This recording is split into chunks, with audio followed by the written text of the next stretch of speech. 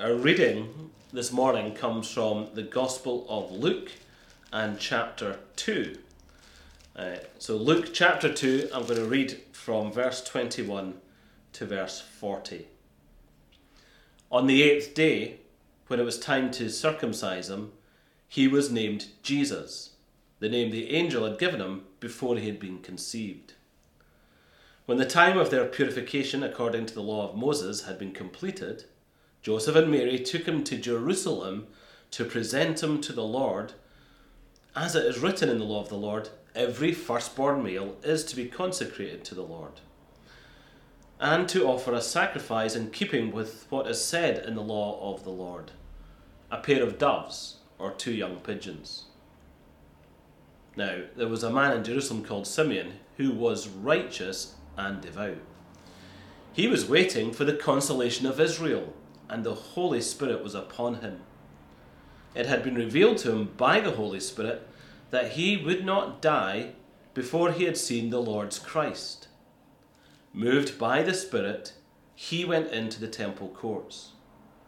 When the parents brought the child Jesus to do for him what the custom of the law required, Simeon took him in his arms and praised God, saying, "Sovereign Lord, as you have promised, you now dismiss your servant in peace. For my eyes have seen your salvation, which you have prepared in the sight of all people, a light for revelation to the Gentiles and for glory to your people Israel." The child's father and mother marvelled at what was said about him. Then Simeon blessed them and said to Mary his mother, "This child is destined to cause the falling and rising of many in Israel, and to be a sign that will be spoken against, so that the thoughts of many hearts will be revealed. And a sword will pierce your own soul too." There was also a prophetess, Anna, the daughter of Phanuel of the tribe of Asher. She was very old. She'd lived with her husband 7 years after her marriage, and then was a widow until she was 84. She never left the temple, but worshipped night and day, fasting and praying. Coming up to them at that very moment, she gave thanks to God and spoke about the child to all who were looking forward to the redemption of Jerusalem. When Joseph and Mary had done everything required by the law of the Lord, they returned to Galilee, to their own town of Nazareth. And the child grew and became strong. He was filled with wisdom, and the grace of God was upon him. Amen. This is the reading of God's Word.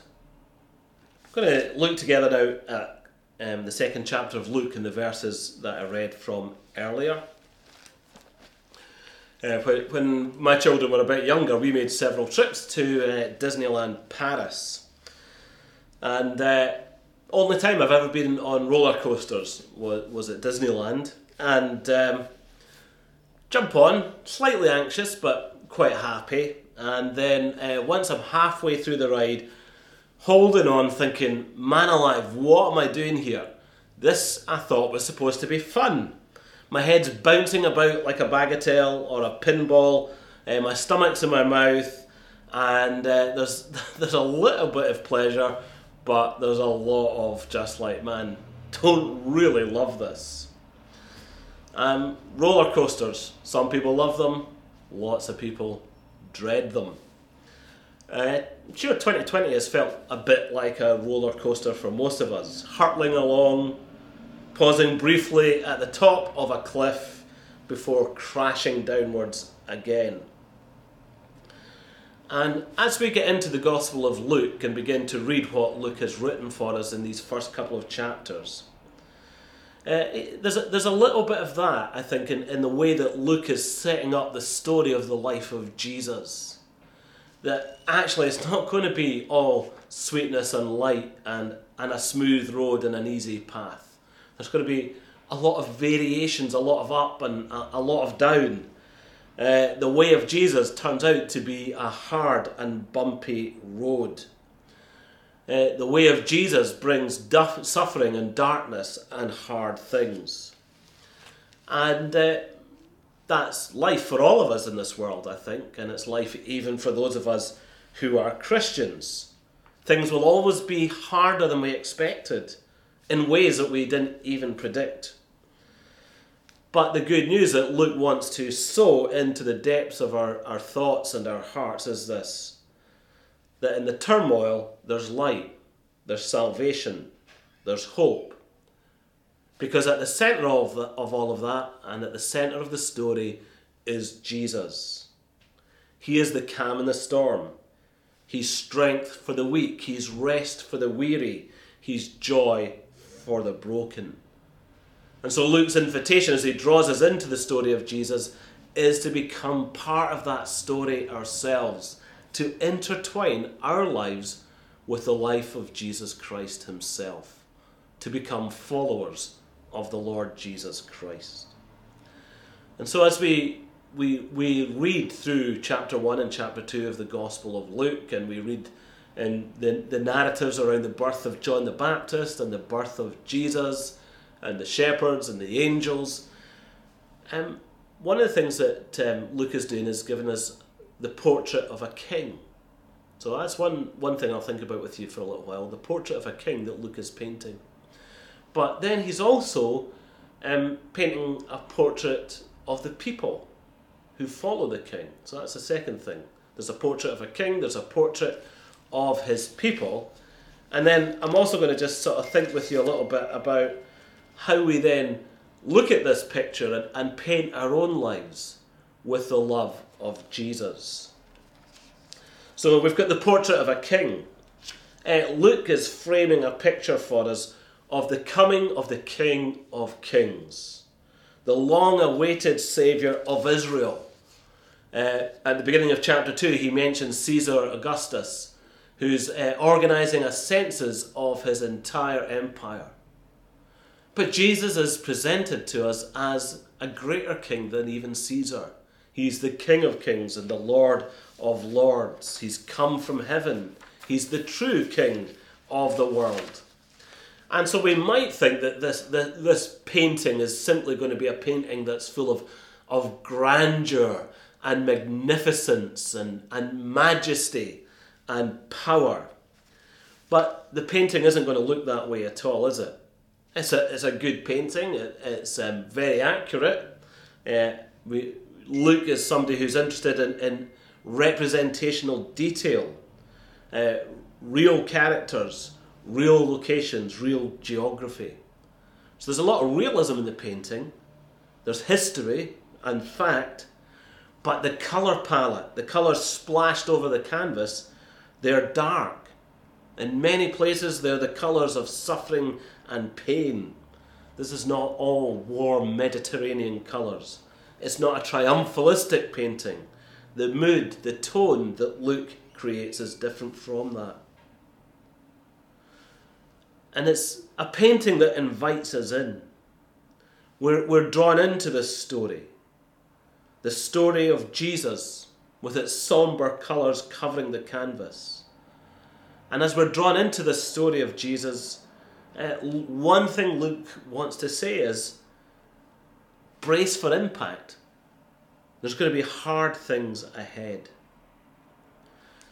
I actually find this quite a difficult passage in some ways. And I think what always causes me pause, the bit in this passage that I always sort of stumble over, are the words of Simeon to Mary, the mother of Jesus. Where in verse 35, he says to Mary, a sword will pierce your own soul too. He predicts tragedy, grief, suffering for Mary. I find that difficult. It rattles me. The picture that Simeon paints is of a long sword, and he says, this long sword, Mary, will pass through your soul. That does make me brace for impact. A mother's grief over a lost child is heartbreaking. There is nothing quite that will tear your heart like watching a mother grieve for her lost child. And that's what Simeon is describing. That's what Luke's writing about and recording for us. Luke's giving us an accurate and honest account of the life of Jesus, and into that life, because of the honesty of the narrative, comes this ominous note. Mary, Jesus says, you will suffer bitterly, anguish of your soul, because you'll see your own son facing an unjust and violent death. So Luke is already alerting us, isn't he, that the portrait of this great king, the king of the world, is astonishingly also a portrait of suffering and grief and rejection and hardship. A king who will divide people. Some will love him, but many will speak against him. And so Luke says, be prepared that as you follow the story of Jesus, you're going to come up against hard things, sad things, confusing things, and dark things. And so as we enter the story of Jesus anew at this Christmas, we need to be ready for the hard things ahead. There's hard stuff behind us, isn't there, in 2020?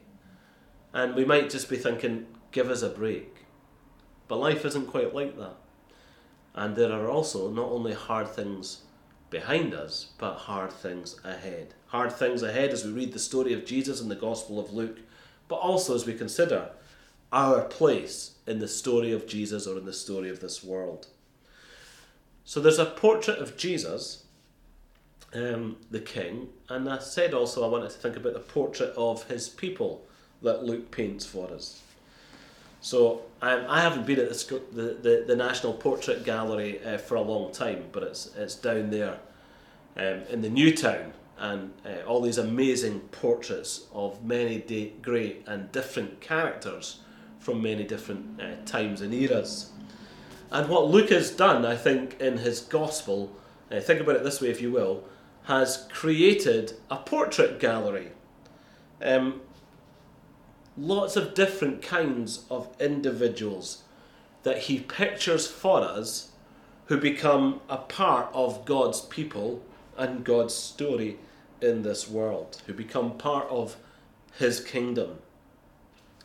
So hanging on the wall of chapter 1 in Luke's Gospel, we have an old priest, Zechariah, and his wife Elizabeth. And then their baby, John the Baptist. Also in the gallery in chapter 1 is the painting of a young virgin and her fiancé Joseph. In chapter 2 there are portraits of shepherds, weather-beaten, scruffy, a bit dodgy looking, shady. And then now in the same portrait gallery in chapter 2 we have Simeon and Anna, elderly, devout and godly. Very different looking kinds of people from the shepherds. Simeon, a man who's been waiting for consolation from God over many hard and difficult years for him and his people. Anna, a woman who buried her husband while she was still in her 20s and has been waiting ever since for the redemption of Israel, her city. So Luke provides these portraits, doesn't he, of real life characters, young and old, insiders and outsiders, urban and rural, male and female, religious, non-religious, rich and poor. Jesus' family, in this story, they offer the sacrifice of devotion for Jesus. It's the sacrifice that poor people had to offer. And so what we find in the portrait gallery that Luke is hanging all these pictures in are such a variety of people and characters. And he's saying there's a place for all kinds of people in the kingdom of God. And I wonder, perhaps, if you can see your own picture hanging there in the gallery of those who belong to the kingdom of God. Because Luke wants to say, if you want your story to be part of the story of Jesus, if you want to go in that way, to follow in the path of Jesus Christ, then because Jesus' story is dark and tumultuous, then our story will become dark and tumultuous. To be a Christian, to be a follower of Jesus, is not to take the easy way. It's going to be a lot tougher than it looks from the outside. We need to know that ahead of time, so that when the hard things come, we're not thrown, we're not discouraged, we don't lose heart. Because understand this, the lows will be lower than you could have ever anticipated. The tears of the Christian life will be more frequent. The hard things will be so much harder. Now, we can grasp that because if we've read the Gospels, and they're worth reading if you haven't, we know that Jesus says, "Come and follow me, take up your cross." But still that can't prepare us quite for the shocking realities that our own lives will present to us. Harder than anything that we imagined. Yes, we know we're going to have to be patient and persevere, and we imagine that this will go on for a while. But perhaps we don't realise that sometimes it will go on year after year, decade after decade, that some struggles will never leave us in this life, that some things won't get sorted or just go away. That to be a Christian is often to live with hard things all the way to the end. A sword will pierce your soul, Mary. She never got over that. To see her son crucified on a cross, she didn't move on, did she? There would be a wound and a grief in Mary's heart for all the rest of her life. Jesus, exalted and ascended into heaven, he bears the scars of his suffering still. So to be a Christian is to take a hard road. It's to take a difficult road.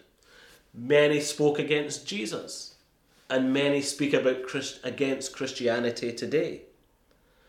The ethics of being a Christian in the 21st century Scotland is challenging, isn't it? Many speak against Christianity because of what the Bible shows us in terms of sex or gender or the beginning of life or the end of life. So much of what we know the Bible to teach goes against what our culture holds as true or precious. So being a Bible-believing Christian in Scotland in the 21st century puts you out of step with the culture. People will speak against what we think. But although we're out of step with the culture, the important thing is to be in step with God, to be following the way of Jesus. So there is hardship. There are these somber colours in the paintings. How do we find peace in the face of these hard things? If we're feeling battered and bruised by 2020 and fearful of 2021, where do we go? Well, I want to say this. Paint your life with the love of Jesus. Cover your life. Cover your story with the love of Jesus. Paint your life with the love of Jesus. Simeon prophesies and he says, "My eyes have seen your salvation." To see Jesus is to see God's salvation. And when we see this, it makes our lives complete. Because we know God loves us, and He loves us so deeply that He has sent His Son to be our Saviour. This is our peace. Salvation is a big word in the Gospel of Luke. And now in Jesus, God's promised Saviour is present. And so Simeon has peace. Dismiss your servant in peace. That's a great message, isn't it, for 2020? It's a great message for us. There is a Saviour who brings peace. Luke paints his story, not just with somber colours, but he paints his story with words of love and words of hope. The love of the Saviour. He loves us more than we could ever have hoped or imagined. And this Saviour is ready to receive us. He is the Saviour who brings peace. In verse 14 of chapter 2, the angels sang about the birth of Jesus and said, "Glory to God in the highest, on earth peace to men in whom his favour rests." And now, again, this idea of peace in verse 29. Simeon says, "Dismiss your servant in peace." Luke's really interested in this idea of peace. That God paints our lives with peace. Because we're so loved through Jesus Christ. Luke's picking up the Old Testament idea of shalom. That Jesus brings a deep and enduring peace. A tranquility of mind and heart.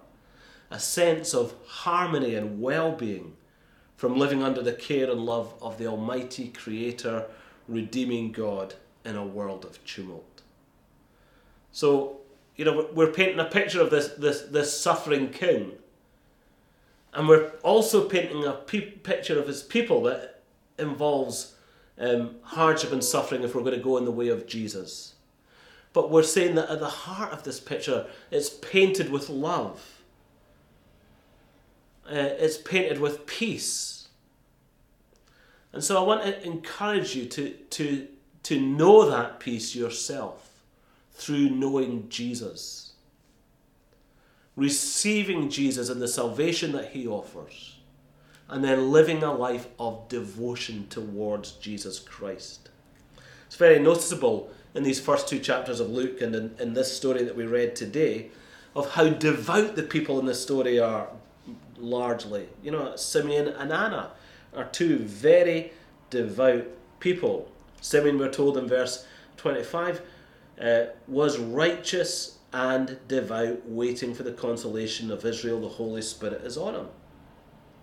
The woman Anna is very old, and we're told she's 84, and she never left the temple, but worshipped day and night, fasting and praying. Lives of devotion. Great artists need great technique. There's a precision to the beauty that they create. And there's a technique to the way that these people live, isn't there? As they paint their lives with the beauty of the gospel, with the beauty of the love of Jesus, with the beauty of the peace of God, there's a technique to what's going on. Jesus' family, they're devout as well. They follow the practices of circumcision, of dedicating the firstborn child, and of purification for Mary after childbirth. The technique of their lives is to follow the law of God and the path of God. To go the way of worship.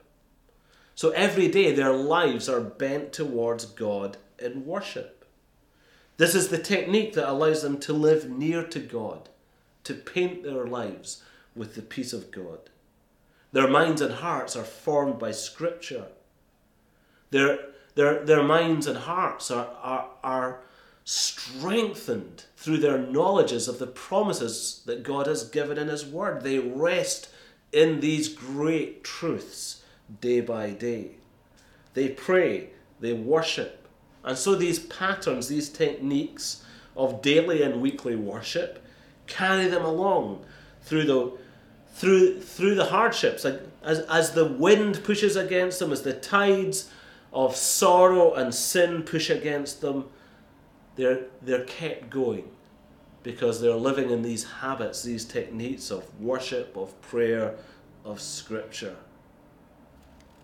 2020 was a year for new habits. The number of people that I see out exercising and running and walking seems to have risen a lot over the last year. If I go up Blackford Hill now, there's so many more people up the top of Blackford Hill than I would ever have expected to see a year ago. More people exercising, more people out walking. Habits have changed. We've been forced to change the way we live. The way we spend time is different. The way we socialise is different. The way we work is different. The way we spend money is different. And in the midst of that, there's been an opportunity for new habits of worship, new habits of faith, of reading the Bible before you pick up your phone in the morning, of praying 3 times or 5 times through the day, of praying on your knees as opportunity allows, of praying with others, even if it's over Zoom. Early in the year we thought about prayer a lot: adoration, confession, thanksgiving and supplication. ACT, simple acronym to help us to pray. Techniques you can build into your life to let you worship more on your own, with your family, with your friends. Lives of devotion. And devotion gives direction, doesn't it? It means you're devoted to this one thing, to this one great idea or cause. Jesus, as a firstborn child, was dedicated by his parents as a servant of the Lord. That's right there in verse 23 if you want to check it out. His life belonged to God and to his service. And so if you're going to follow the way of Jesus, if you're going to make his story your story, then our lives also become dedicated to the service of God. When we enter the story of Jesus, it becomes our calling, our vocation, our life given to a new purpose and to a new destiny. We live to serve Jesus, to glorify him. We all have our part to play in this story. We all have our part to play in God's kingdom. We all have our own part to play in this picture. We've all got a role to fulfill. We're given gifts, both natural and spiritual. We're given resources. We're given opportunities that are unique to us. And so as you look ahead to 2021, I do hope that you're looking ahead with hope and anticipation because of Jesus, that your life will be painted with his love and peace no matter the hardship of your circumstances.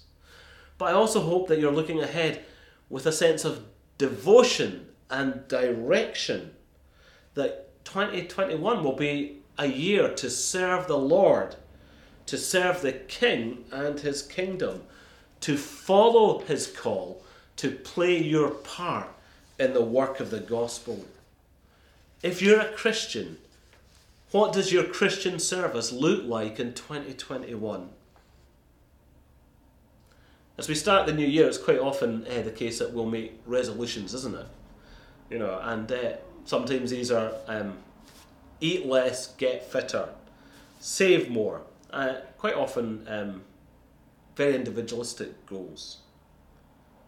But what are your goals and your longings for your relationships with family or with friends and church? What are your goals? How will you play your role in painting this world more with God's love and peace? How will you bring more of God's love and peace to your home, to your family, to your neighbourhood, to your community, to Cornerstone or to your church? What will the habits and techniques of devotion look like as you seek to paint these beautiful colours? How will you bring more of God's grace to the table? How will you make life more of a feast for others? And I want to say, only through Jesus, by following him, by feasting on him, by letting his love cover your life. So take hold of Jesus for the first time today, or if you've been a Christian for a while or for many years, take hold of Jesus anew. At the end of one year, at the start of another, get hold of Jesus. Devote yourself to loving, worshipping, and following him. Let me pray. Father in heaven, we do want to thank you for your word to us now. Bless it to us. Bring that change that we long for in our lives, that goodness, that light, that hope. Paint our lives with love and peace. In Jesus' name we pray. Amen.